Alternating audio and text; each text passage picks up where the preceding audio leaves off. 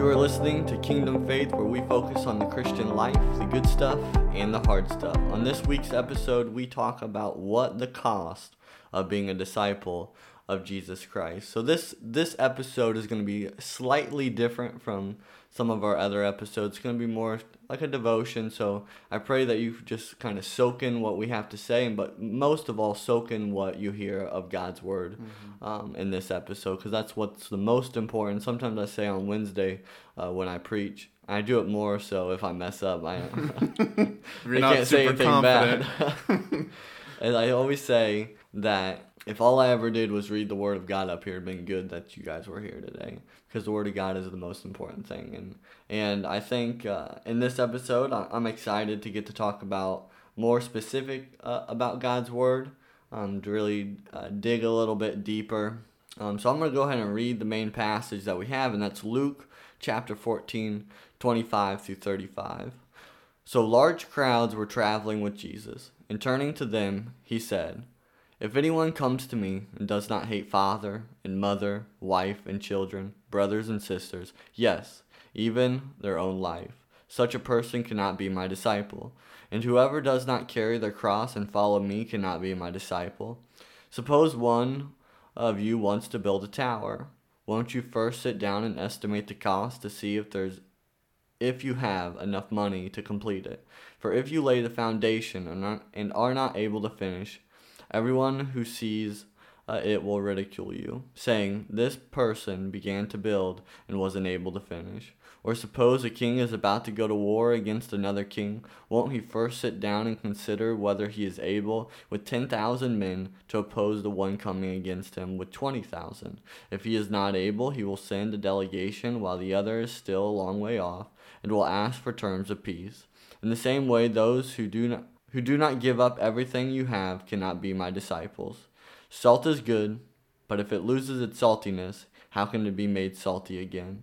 If it is fit neither for the soil nor for the manure pile, it is thrown out. Whoever has ears to hear, let them hear." Ben, that's kind of self-explanatory passage of scripture, but can you tell us maybe a little bit of context before all this happens?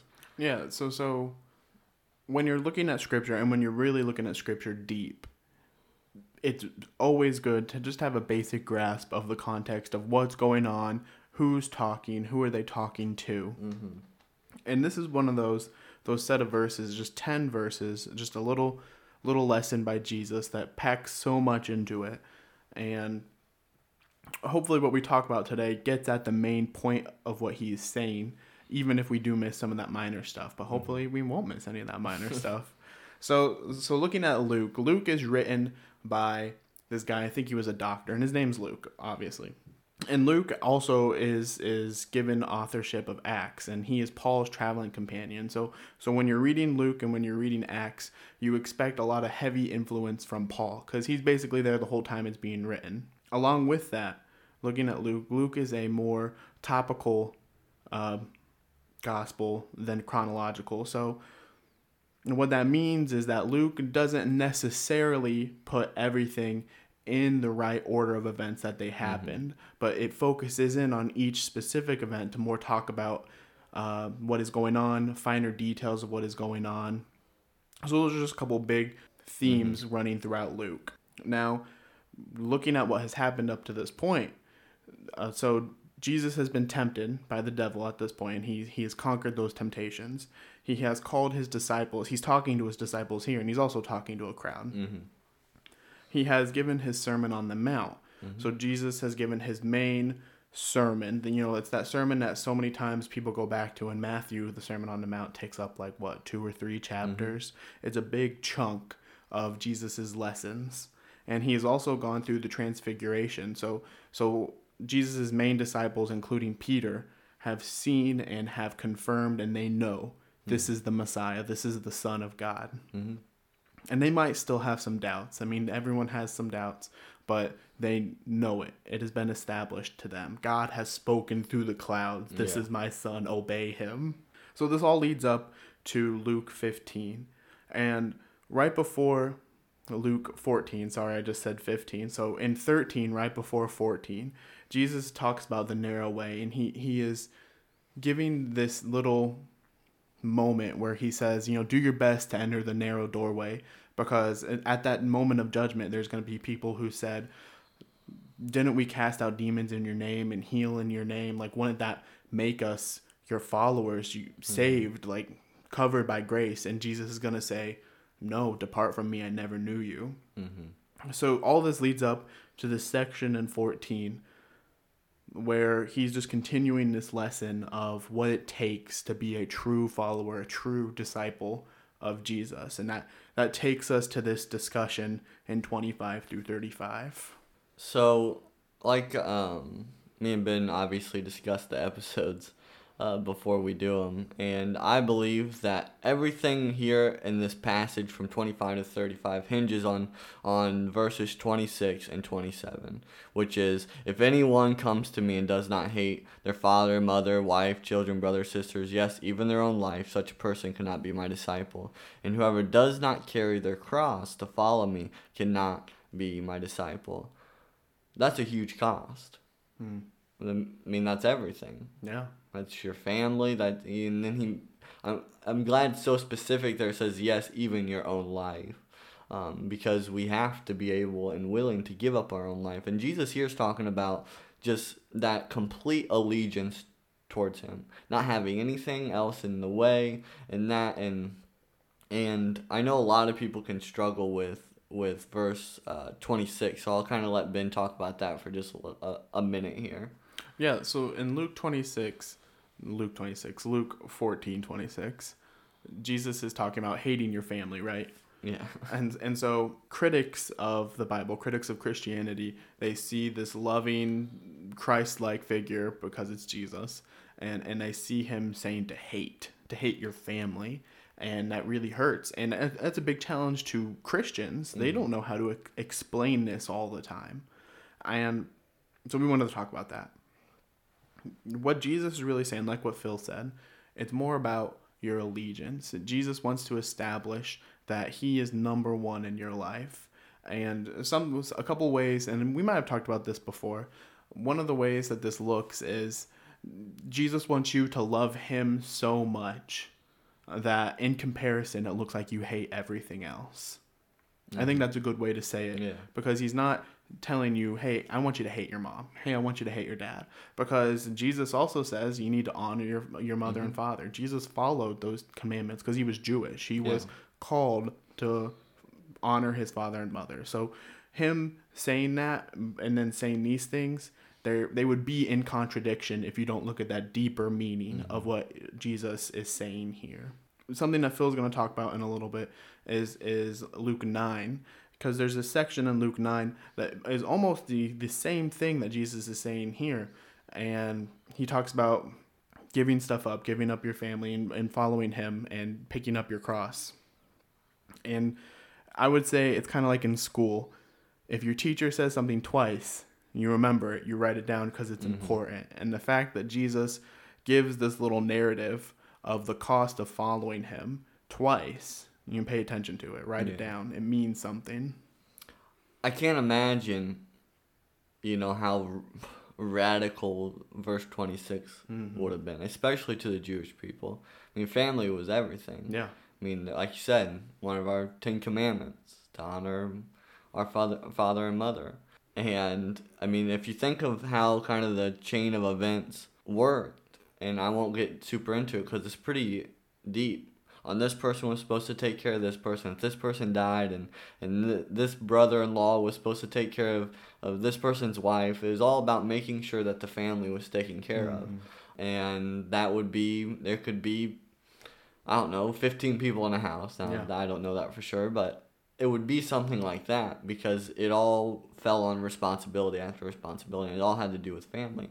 And then Jesus comes in here and says to hate your father and mother. And I can only imagine what they would have thought. But also in verse 27, this would be confusing to me if I was a disciple of Jesus at this point. Because they really didn't have a concept of what Jesus was about to go through. I think maybe, like you said, Luke is more topical, so I can't quite remember, but there's a couple times that Jesus would reference kind of him going to the cross, and the disciples were kind of confused about it. Like, they didn't understand that he was going to have to die. And we know from other gospels that Peter especially says, "No way, Jesus, we're not going to let this happen. We're not going to let him come and get you." But Jesus knew that he was going to have to take up his own cross for our sins. And here he's telling us to carry our own. And us knowing that what Jesus went through and kind of that cost that he had kind of puts in perspective how hard it is to carry your cross. Yeah, it costs everything. Here is Jesus saying, it costs everything. And it does cost everything. And he says, you have to give up your own life, and that is everything to everybody. But just to list some things, it's going to cost you your time to follow Jesus. It's going to cost you your money to follow Jesus. It's going to cost you all your wants, your desires, all your habits that you have, any preferences that you have. It's going to cost you your sin, and it's going to cost you yourself. You have to be willing to give up all those things. And to put it into perspective, Jesus talks about this rich young ruler. And basically, the rich young ruler comes up to Jesus, asks basically, what do I need to do to be a follower, to be saved, or whatever. And Jesus says, have you kept the law? And the religious or the rich ruler says, yeah, I've kept them all. I've kept this, I've kept that, kept them all since my childhood. But then Jesus says, you're lacking one thing, and to give up all your possessions, give them to the poor, and follow me. And the Bible says that young man went away sad. And I'm going to assume he went away sad because he couldn't do it. Yeah. He couldn't count the cost. He couldn't weigh how good it actually is to give up everything and follow Jesus. And Christians struggle with that to this very day, especially when we're talking about money. But all these things, I think, get thrown under the bus because we think of money being such the big thing, the hard cost to get rid of. When I think we struggle more with our desires and our habits and our preferences, because I can be the first one to say that I can be set in my ways the wrong way sometimes. Yeah. And this is why in Luke chapter 9, verse 23 through 25 says, "Then he said to them all, 'Whoever wants to be my disciples must deny themselves, take up their cross daily, and follow me. For whoever wants to save their life will lose it, but whoever loses their life for me will save it. What good is it for someone to gain the whole world and yet lose or forfeit their very self?'"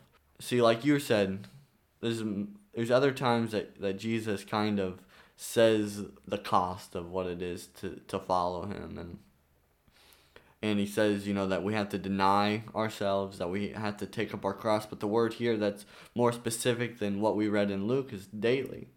That this isn't a one-time thing. This isn't something that you do one time and say, I'm good. This is something that you do every single day. And when you think about the weight of the cross and the weight of the cost that we have, it gets heavy. Yeah. Because this is what we've said. You have to be self-controlled. You have to be self-disciplined. You have to be in his word. You have to be in prayer, because none of this that we're talking about can ever be done without the Holy Spirit. And I'll probably talk about that a little bit more, but just think about what we must be willing to lay aside. Because I know for me, and I know Ben, and probably so many other listeners, there's things in our lives that we have a hard time laying aside. There's some things that are easy to, like, I'm pretty good at laying down my money. Say, okay, God, if you want me to give, I'm going to give. Just trust in the Holy Spirit with my money. But I would say that I would struggle more with maybe my time. Giving away my time. For whether that's reading the Word, sharing the Gospel. So many different things that we can do to follow Jesus with everything. Yeah. I can tell you, Phil, what mine is. But before I do that, I would say, really examine yourself. Phil, is it Psalm 139, 23, and 24? And it says, "Search me, God, know my heart. Test me and know my concern. See if there is any offensive way in me, and lead me in your everlasting way. But pray that psalm. Pray that God would search you and know your heart, and then self-examine yourself. Because if you really think about it, you will be able to figure out fairly quickly what it is you're not willing to give up. Phil, you said it was your time. For me, my time is pretty easy. You know, sometimes I clash with Juliet because she doesn't want to do something that I'm like, hey, we got to do this thing. For me, and this might get a little personal, for me, it's my sense of being right. And there are so many times where I'm like, I'm right. I know I'm right. Deal with it. This person's wrong. And I get really proud and I get really self-righteous. And part of the cost of being a disciple for me is being willing to lay down that sense of, I got it all figured out. I know I'm right. I know my way is right. Because my way isn't right. Jesus' way is right. And I need to make sure that I'm in his way and not in my way. And I believe that when we do take up our cross daily, when we kind of put those things in perspective, that some of those things become easier because, you know, that weight, we begin to trust Jesus with the weight. We begin to trust Jesus to help us carry our cross. Because this is why I struggle sometimes, and I think it's probably a good struggle because it's completely wrong, when there are people, other Christians and pastors and teachers or whatever, that say that Christianity is easy, that it's all going to be roses when you become a believer, you're going to be blessed, you know, all those things. And sunshine and daisies, Phil. Yeah, sunshine and daisies. When we were reading it here, that's completely false. It's going to be hard. It's going to be heavy. There's a verse in Matthew that kind of illustrates this very same thing, is that Jesus says he's came with the sword, that he's going to basically divide mother against daughter and son against father, and basically your own enemies are going to be members of your own household. And he's telling this right to the disciples, because if we were to go further, we would see how this passage of scripture here in Luke 14 is coming to life in the disciples' life. When Jesus ascends into heaven and the Holy Spirit's come, the disciples are heavily persecuted. Yeah. Like persecuted to the max, persecuted to the point of death.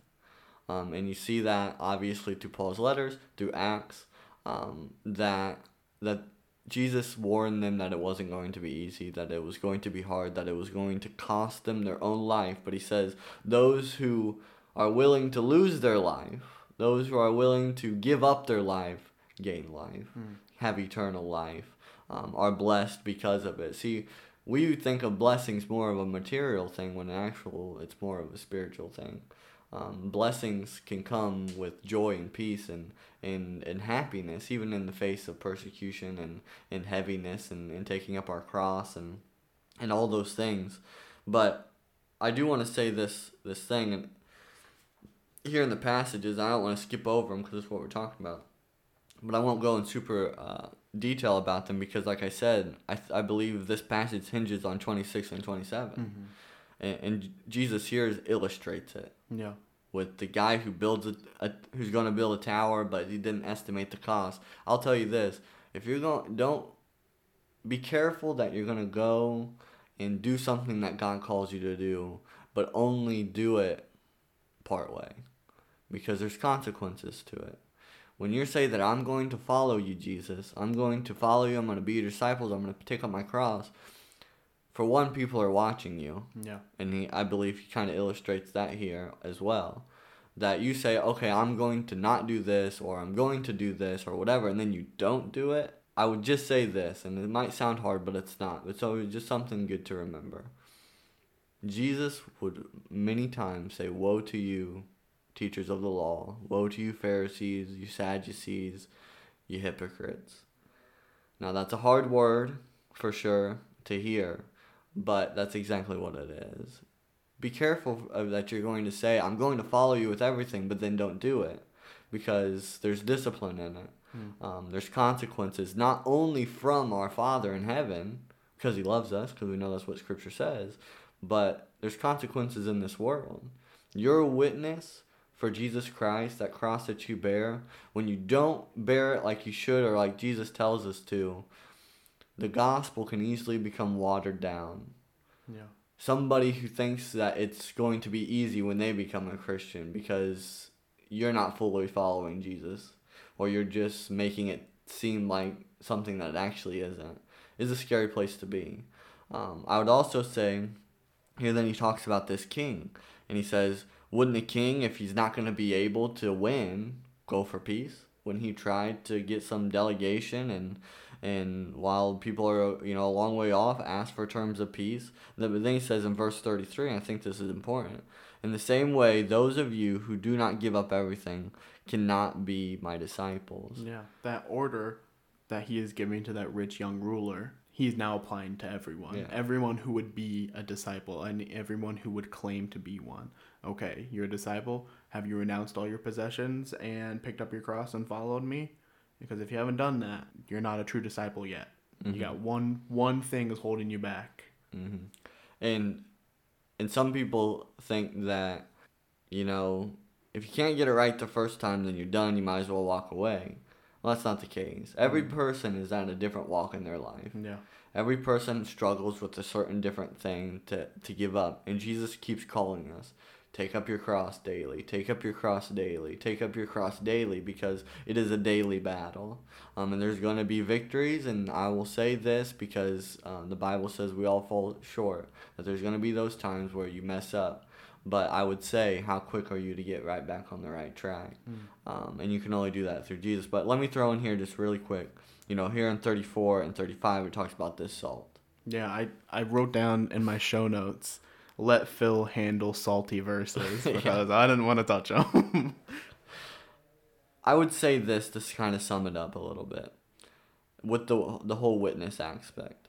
If you were supposed to be the salt of the earth, we're supposed to be salty people. When we aren't salty people and we begin to lose our saltiness, which means we're not taking up our cross daily, or we're not true disciples, or maybe we don't have a relationship with Jesus Christ but claim to.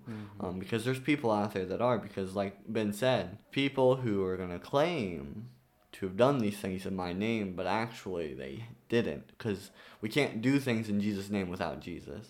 We just because we say we're doing it in Jesus' name doesn't actually mean we actually are. Hopefully that makes sense. But then he says here, and this is a hard piece. Now, I would say that this might go even to a whole different area, which it does a little bit, but it's still following that same aspect of discipleship and being a true believer in Christ. It says, it is fit neither for soil nor for manure pile, it is thrown out. Meaning it's not worth anything. Our unsaltiness, our sin, all that stuff that creates the unsaltiness or that makes us lose our saltiness is absolutely garbage. It's no good. It's not fit for anything.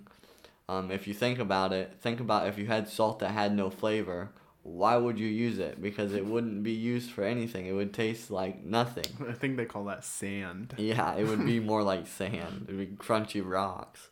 And it says it's thrown out because it's useless. Now, put that in perspective in your own life for a minute. Do I have aspects of my walk with Christ that are saltless? Now, I'm going to say this, that Jesus says what is impossible for man is possible with God. This verse here, it is possible for a person to gain their saltiness back, but only through Jesus Christ. Only through the power of the Holy Spirit, only through the Father, can you gain your saltiness back. Yeah. So I would encourage you to pray continuously and examine yourselves, like when Ben quoted Psalms 139, that David say, examine me, O Lord, and see if there's any wickedness in me. I would encourage you to do that every day. I try to do that every day because I know that I'm not perfect, that I'm not going to be able to take up my cross without him, that I need him to say. And then he says, whoever has ears to hear, let him hear. That's for everybody. Every person as in these crowds and throughout time has this command. Phil, What if someone doesn't have ears? Yeah. Well, I would assume that there would be Holy Spirit intervening through that situation anyways. Normally, we have the Bible so we can at least see it and read it. We don't have to have ears. These people had ears and they could hear Jesus. But this wasn't just for the large crowds. It wasn't just for the disciples. It was for all the crowds and all the future disciples, all the future believers, that we have to take up our cross daily, every day. Yeah, so I think to an extent this has been a very hard look at Luke 14. And maybe in a future episode we can sit down and we can look at the reverse of this, which would be what we gain through Christ. Because when we look at the cost in comparison to what we gain, it's phenomenal. We gain... It outweighs the cost. Yeah, we gain infinitely more than what we give up. We give up death, and we give up an eternity in hell, and we gain life and a new family and eternity with Christ in heaven. And so this might be a little bit hard, but it's hard because there's a reward coming. There is an eternity coming. It's hard because it's good. Yeah. And most things that are hard are normally good. But I won't go in depth because you're right. I'd love to do an episode on what we gain, because we gain so much. It's incomparable to what we lose, to what we actually gain. And I'll say, if we're thinking about what it costs for us, I would always compare it to what it cost to Jesus. He gave his own life for us. While we were still sinners, Christ died for us. And I think that's powerful. I think that means a lot. But I want to read Romans 8:19 through 14 really quick, because it does feed a little bit on what we gain. Because I don't want to leave on a kind of that somber, oh no, I got to give up everything, because... You better tell Mom you hate her. But know that it's good. Taking up your cross daily is going to be one of the best things you do in your life. It's going to be hard, but it's going to be one of the best things that you do. But here Romans 8:9 through 14 says, "You, however, are not in the realm of the flesh, but are in the realm of the Spirit. If indeed the Spirit of God lives in you, and if anyone does not have the Spirit of Christ, they do not belong to Christ. But if Christ is in you, then even though your body is subject to death because of sin, the Spirit gives life because of righteousness. And if the Spirit of him who raised Jesus from the dead is living in you, he who raised Christ from the dead will also give life to your mortal bodies because of his Spirit who lives in you. Therefore, brothers and sisters, we have an obligation. But if it is not to the flesh to live according to it, for if you live according to the flesh, you will die. But if by the Spirit you put to death the misdeeds of the body, you will live. For those who are led by the Spirit of God are the children of God." Here, I know it's a lot, but I would encourage you on your own time just to sit down and just let that verse resonate inside you. Because we don't live by the flesh. That is... I would sum it up. That's what you're giving up. That's the cost. That's what you get. You're giving up the fleshly things to gain the spiritual things. And then he says, that even though our bodies are subject to death, that we're going to die, everyone's going to die unless Jesus comes back and he just takes us up with him. But we're subject to death because of the sin of the world. But he says that, just because we're subject to death, if we have the Spirit, if we have Christ, we have eternal life. We have true life, abundant life. And then he says, but if by the Spirit you put to death the misdeeds of the body, you will live. And he says at the very end, for those who are led by the Spirit of God are the children of God. We are children of God because of what Jesus has done, that cost that he went to, that he literally, we're talking about more figuratively, but he literally took up the cross all the way up to the hill and was nailed to it for us. I would always encourage you, and I know in Peter he also encourages I'm going to remind you about your salvation. I'm going to remind you of what Christ has done for you. Because when we remember those things, sometimes the cost doesn't seem as bad. Yeah. Now, hopefully it doesn't. Because if I remember what Jesus Christ has done for me, what he's paid for me, that debt that I had, that he's paid it in full, and by the grace of God, I have eternal life. Sometimes those costs seem pretty insignificant, and they are. Like I said, little piece about Luke 14, it's good. Luke 14, 25 through 35 is good, and apply it to your lives. Make it that verse that you remember to basically to carry your cross and follow Jesus. Yeah. So this week's verse is Luke 14:27. Whoever does not carry their cross and follow me cannot be my disciples. All right. Well, that concludes this week's episode of Kingdom Faith. Thank you for listening. Let's try something new. Why don't you try to share the podcast with someone who you are trying to talk to about the word, about Christ, about his kingdom. You know, maybe not this episode, maybe not our last episode, or maybe whatever episode you think fits best. If this episode fits best, use it. But, you know, share the podcast. Let's see if Phil and I can help you spread the kingdom. All right. If you have any comments or requests, our email is kingdomfaith2001@gmail.com. And we want to thank you for listening to Kingdom Faith.